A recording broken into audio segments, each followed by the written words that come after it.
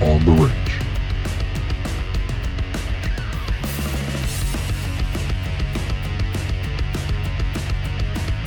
On the Range Podcast. Hey guys, Rick and Duke.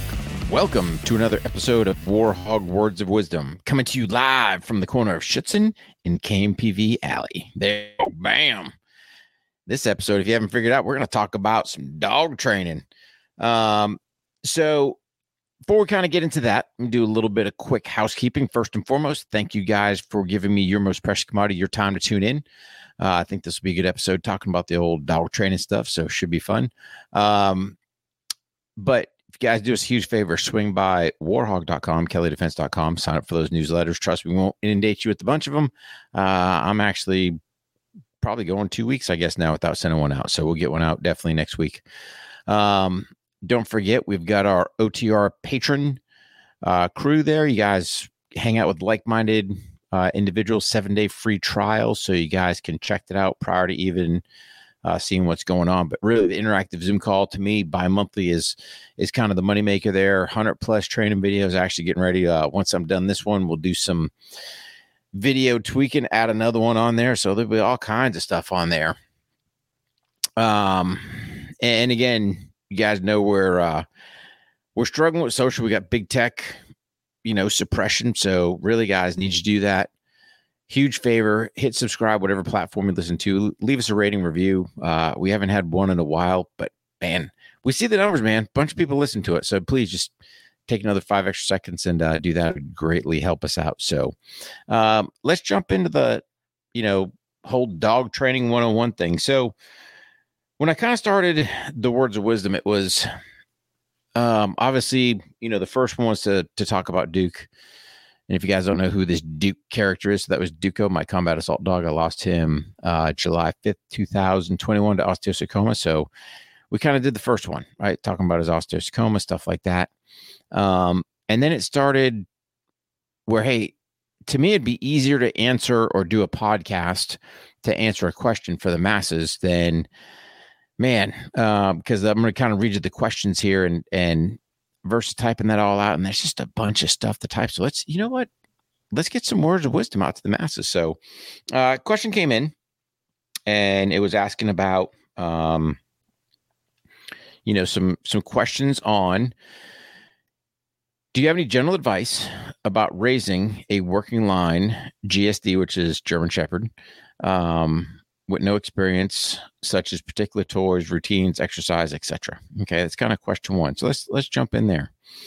Guys, if you're going to get a working line dog, right? So whether it's a German Shepherd, personally, I'm more of a Dutch Shepherd myself. That's what Duke was. So, but I'm also a Malinois guy, right? Belgian Malinois. So, Marco, my first dog, he was a Malian. Lost him. I didn't want Duke. I don't want no Dutchie, right? I want my Mally back. But the thing is, you have to understand with these dogs, right? So if you're going to get one of these, and I'll call them Lambos, Ferraris, whatever, they're a high-end dog, right? You got to put the time in. You can't stick them in a box or stick them in your house all day long and expect nothing to happen. So, this particular question, the no experience, no particular toys, routines, exercises. Okay. We'll hit kind of in succession, right? So as far as the toys go, we went with the bunch. You would think that a lot of dogs are driven just towards a tennis ball, which our guys were, but Duke had this one nubbly ball that was on a string. You chuck it, man, he loved that thing, right? Also loved bumpers. He could self-amuse himself pulling back and forth, But again, you got to look at what are you looking to do or how you're looking to reward? Are you giving it to him as just a toy to play around with, or is that toy his reward where he gets it for doing good behavior? Gets it for a little bit, right? And then you go ahead and take possession, back control of it. So you just got to look at what are you looking to do when it comes to your toys? What's the value of the toys to you? Or I should say more to the dog, or how you want to work that. I kind of put things in Duke's case, right? So when Duke was inside the house, he had all kinds of toys, right? This is retired, right? We're not talking when he was actually a U.S. service member. This is when we retired, right? So he had toys laying around the house, but we still worked, right? I still got them out. I still worked them. And in that case, no toys went outside, right? So when we were training, I had the toys, the treats, whatever we were using to give him his reward. And you might have to go through a little bit, right? So when he was diagnosed with osteosarcoma, we got a bunch of care packages in, and he got this crazy green squeaky type toy. Man, he loved that thing, right? So you just have to figure out toy wise, number one, what toy is going to work. A simple tennis ball, right? That could work, especially with a lot of these working dogs. They've got that ball drive to actually go chase the ball. So hopefully that kind of hits up, on the toy type deal, but on the routines. So again, in this particular case, I'll jump slightly forward. So he's not a puppy, to my understanding, just about raising. So he's probably has hopefully his routine from wherever you got him from, as far as, hey, what time you getting up, going to take a break. And that's what we just used to call him. That was a command we use. Hey, for him to use the bathroom. Hey, take a break. To feed him, to all this other stuff, because the key part is for what we would do. And I put things the way we used to do it, just so you kind of get some premise, right? So we would feed the dogs by 6 o'clock in the morning, knowing that we were going to work them at 8. Right. So they had that couple hours to let the food digest, do all that other stuff. You got to figure out your routine. What are you going to do? All right. Hey, could we flip some things around where, hey, we get up, depending what you're doing for physical fitness. Hopefully you're incorporating your new canine buddy in there, whether it's going for a walk, going for a run, do something, right? But I was a big fan of, hey, man, these guys get up, they got all kinds of energy. Let's go try to burn it out of them, right? So choices, you can either feed them, I'll just use 6 for lack of better terms, go walk and run it at 8, or you can sit there and go, hey, we'll get them right out the get-go, go exercise, but you got to give them, that good probably hour plus break after post-exercise, depending what you're doing.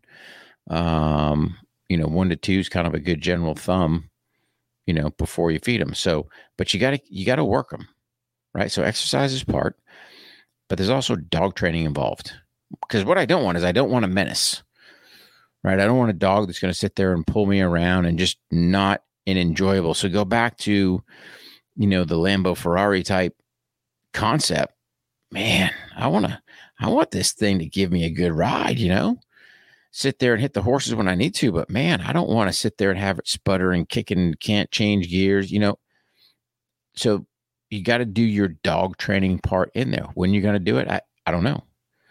You have to look at what you're doing. Am I going to work it in the morning? So let's think about this. Can I go for a walk and do dog training? Absolutely, I can. Right? I can have my treats, my clicker.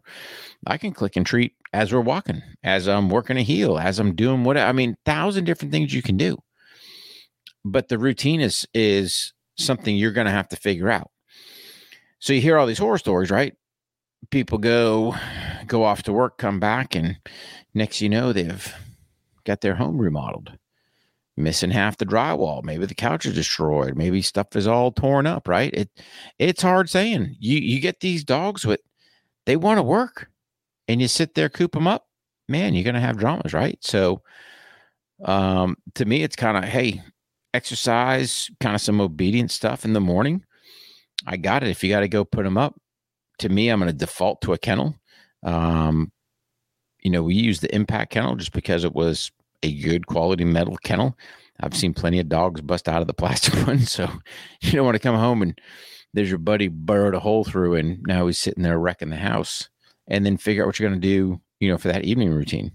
You're going to, take him for another walk, another run, do some, your exercise can be throwing the ball in the backyard, right? I mean, you just got to look at what you have. I mean, all kinds of different options in there, but you've got to work these dogs, man. They want to be worked.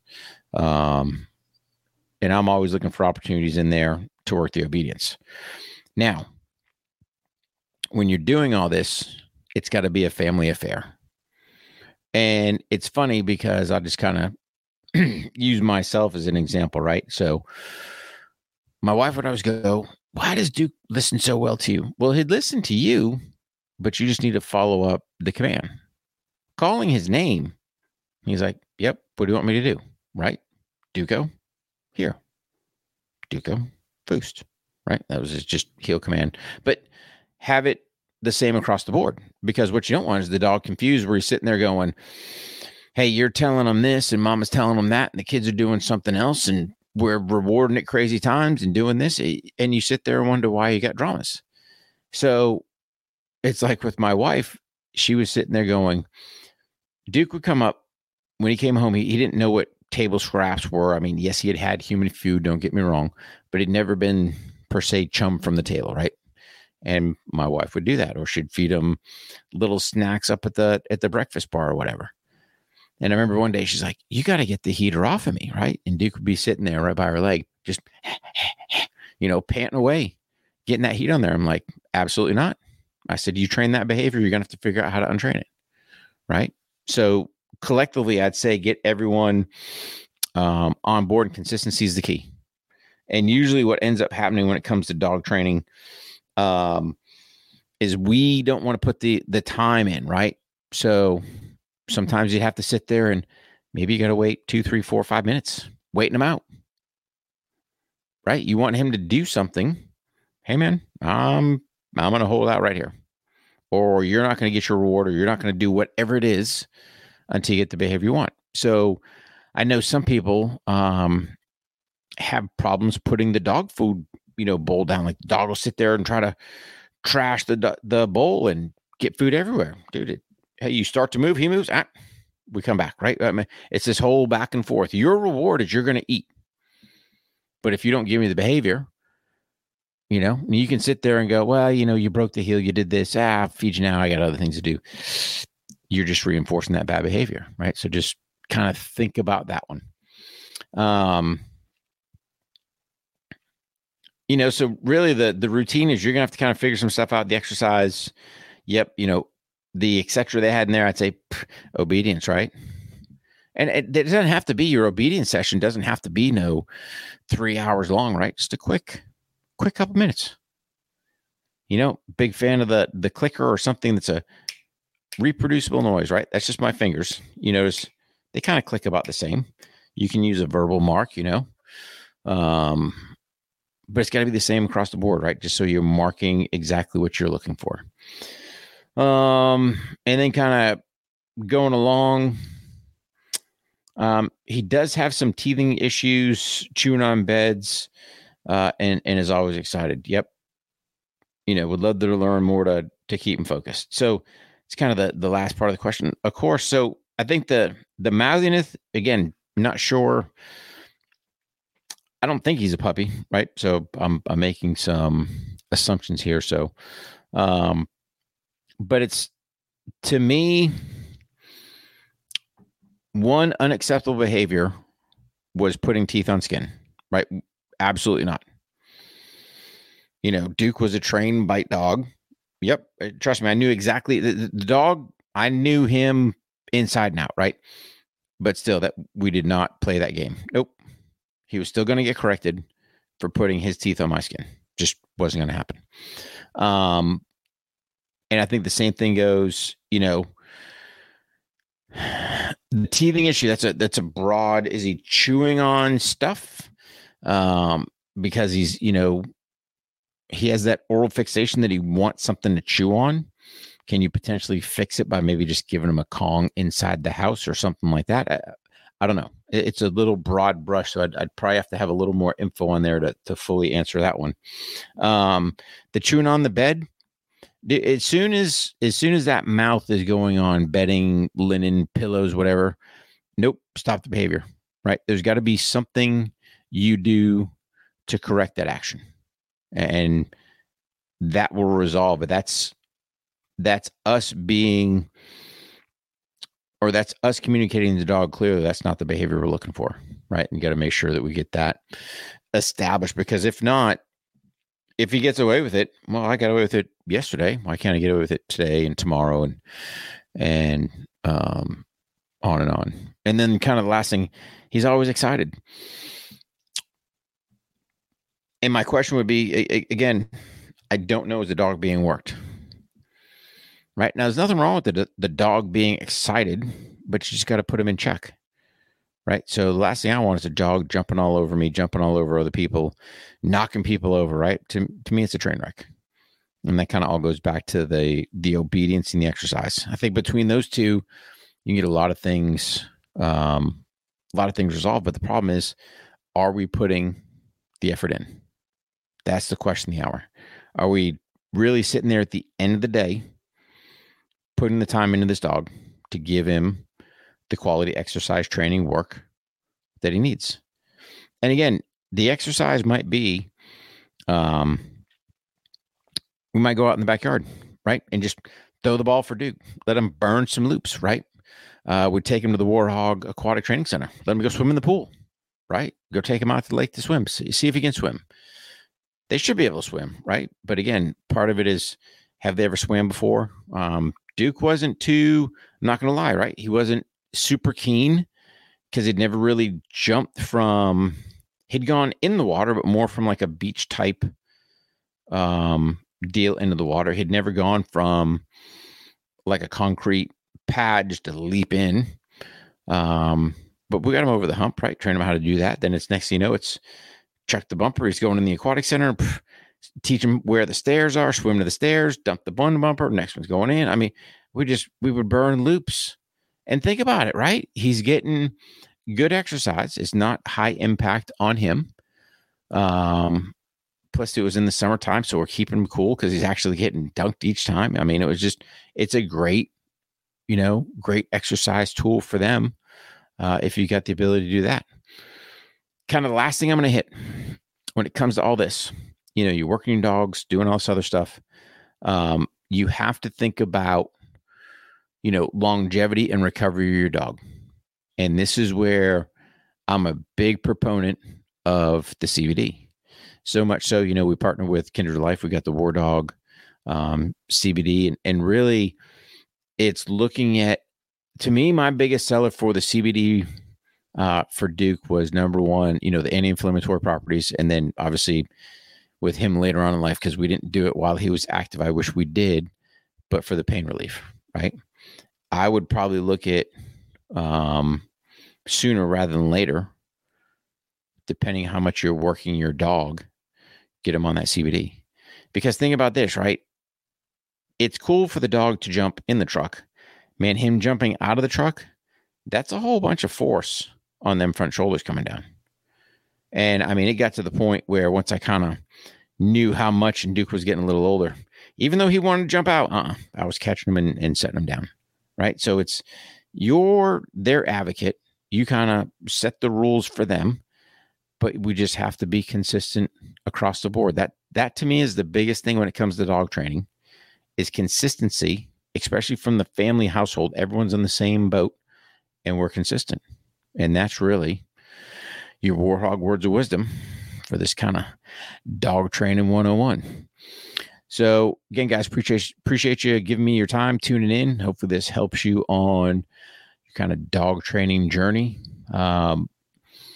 Remember, guys, crazy times out there, right? Keep your heads up. Biggest thing is we're looking to be 1% better every single day. God bless you. God bless your families. God bless the troops.